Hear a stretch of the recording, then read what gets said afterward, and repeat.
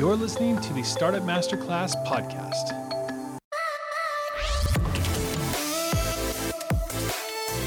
Welcome to the Startup Masterclass podcast. My name's Eric, and I'm here to help you bring your ideas to life and teach you the skills and secrets of entrepreneurship. In each episode, my goal is to help you learn how to be successful with startups, small businesses, or even launching your own social impact venture. You're listening to episode number 3, and in this episode, we are going to talk all about investors. I field a lot of questions from different people working on different ideas, and so many of them have questions surrounding investors. What do investors need? What do they look for? And how do I win investors? How do I raise my seed round? And all sorts of things. But here is what I'm here to tell you. The most common lie about becoming an entrepreneur is that you need investors. It just isn't true. One of the beauties of becoming an entrepreneur is that you can do it by yourself. And so many people, the very first thought they have about becoming an entrepreneur is, how do I find investors to make my idea happen? You don't need investors to bring your idea to life unless you plan to compete with Elon Musk and send rockets into the sky. You probably don't need investors. Now, we're going to talk about the pros and cons, the benefits and advantages of investors in this episode. But my goal for you is to hear from a different perspective about investors, because so many courses on entrepreneurship, so much literature on entrepreneurship, so many thought leaders on entrepreneurship, they all lead with the investor presumption. They all expect you to have investors for your business. And the content is around raising your Series A and getting to Series B and how to put a pitch deck together. And there's so much effort that is placed into investors. Now, I've seen a lot of people raise money, and some have worked out really well. And I've seen a lot of situations that have not worked out well. So my goal for you is just to understand from my vantage point perspective the role that investors play and how you can make a decision. But just because everyone raises money from investors does not mean that you have to. So many people start with the expectation that they need investors and have to have them. And the truth is, you don't. There are a lot of ways to fund your business at first. But investors shouldn't be 1A on your plan. Investors can be a plan, and maybe you should think about the future of your business and is there a role for investors eventually. But don't make investors your first, second, and third priority for your business. You can start a business without investors and scale it to millions of dollars and not take a single penny from an investor. And it happens all the time. So I want you to really take a consideration of whatever you're working on to how to start it without investors, maybe at first, and to avoid that for as long as possible. And here's the main reason why, is that when you raise money, you will continually need to raise more and more money from more and more investors. The thing in common I see with friends and others who raise money is they need to keep on raising money. The core objective for them shifts from making great products and services to raising more and more money before they run out, because they raise money and they adjust the operating expenses of their business to require that investment infusion. And when that money runs out, they need to go raise more money. And the founders over time own less and less of their business. It's important to know that investors can really change the dynamic of your business. Investors add a brand new dynamic to your company. Not only do you have to attract and win and maintain customers, not only do you have to attract, win, and maintain employees, but when you decide to raise money, you also have to attract, win, and maintain investors. And this is how I've heard it described by people who have investors. They say it's like having a boss. They became an entrepreneur to be their own boss, and then investors changed the dynamic to where they feel like they have a boss. And they're like, man, I wanted to be an entrepreneur so I didn't have a boss. So in this episode, I want to give you the benefits of taking on investors and also the benefits for not taking on investors. So first, let's talk about the good things. What are the benefits of investment capital that can come from an angel investor, a venture capital firm, or just a friends and family investor? Number one is the first thing is you can scale and go fast. That is what money in the investment vehicle model helps you to do.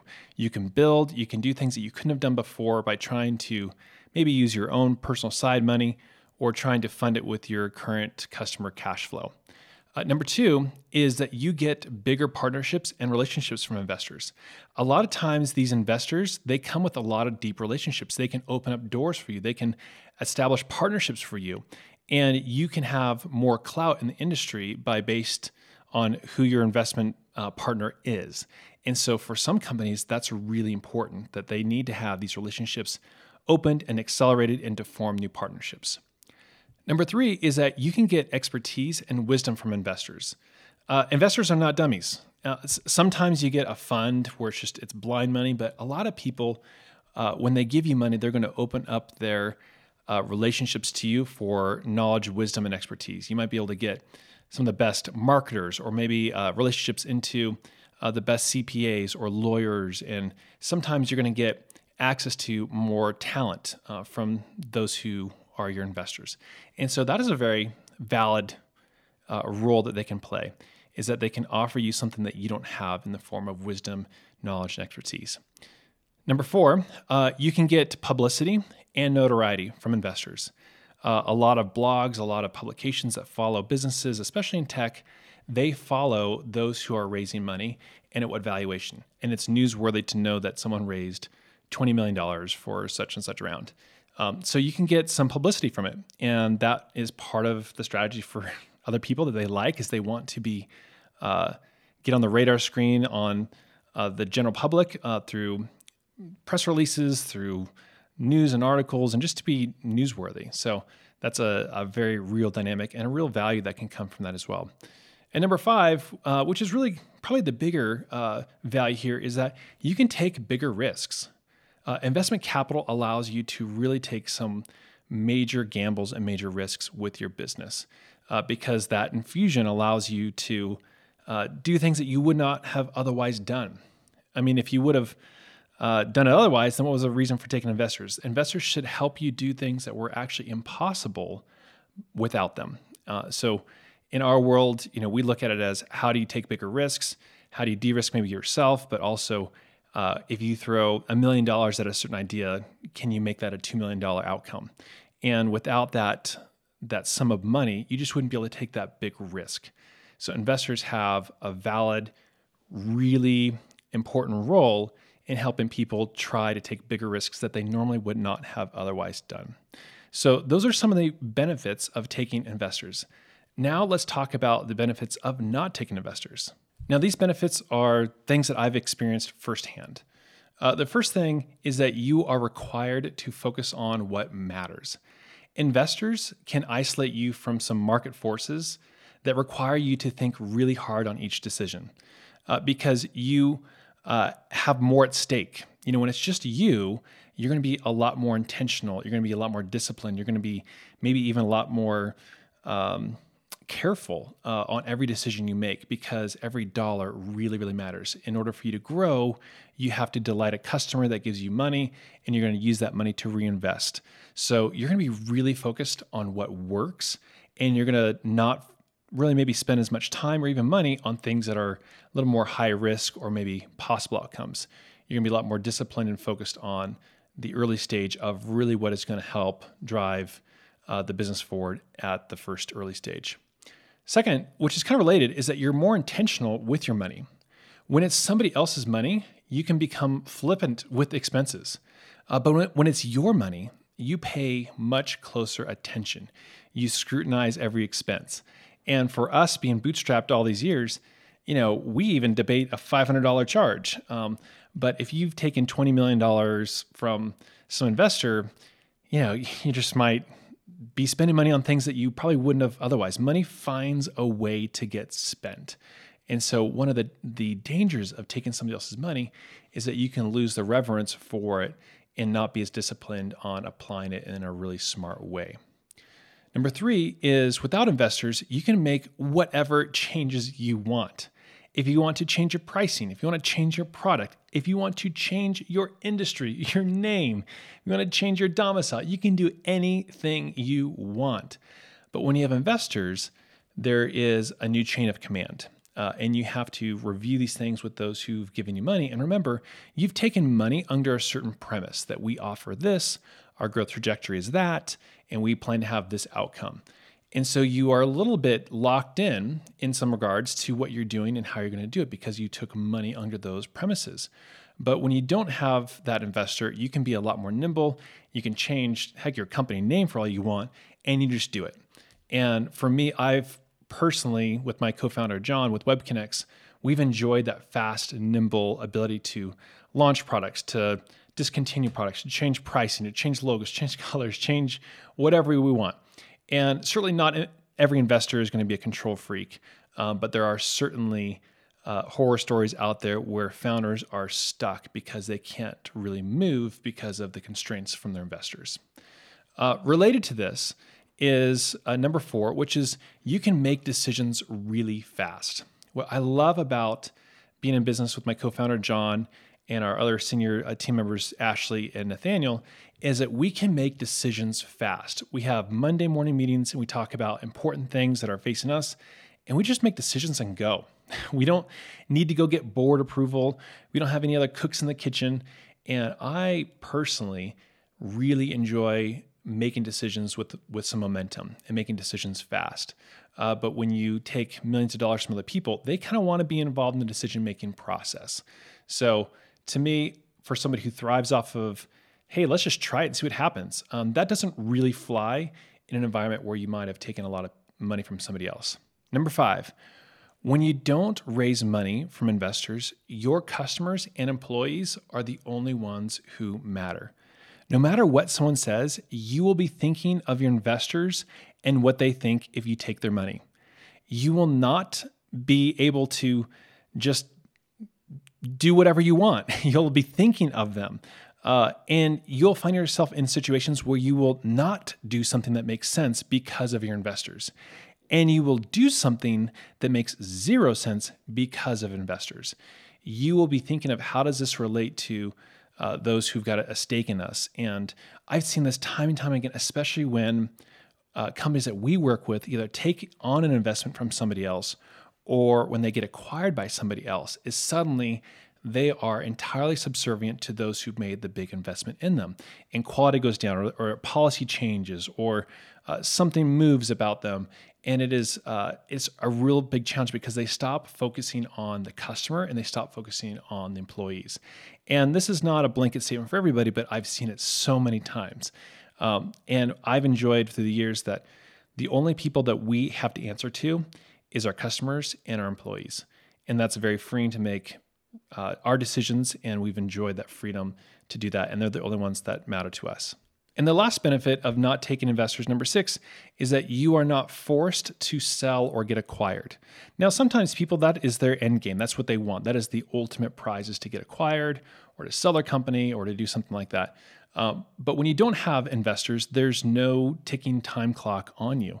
You're not forced to make a decision. You're not forced to sell by a certain number of years. Oftentimes, some of these groups that will invest in you, they have a timeline in which they have to return money to their group of investors. And so they're going to give you money, and it's going to come with a 5-year kind of target to where they have to return their money to whoever they got it from.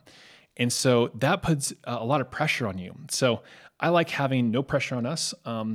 We aren't forced to sell. We're not forced to get acquired. None of those things. But when investors give you money, you have to remember this.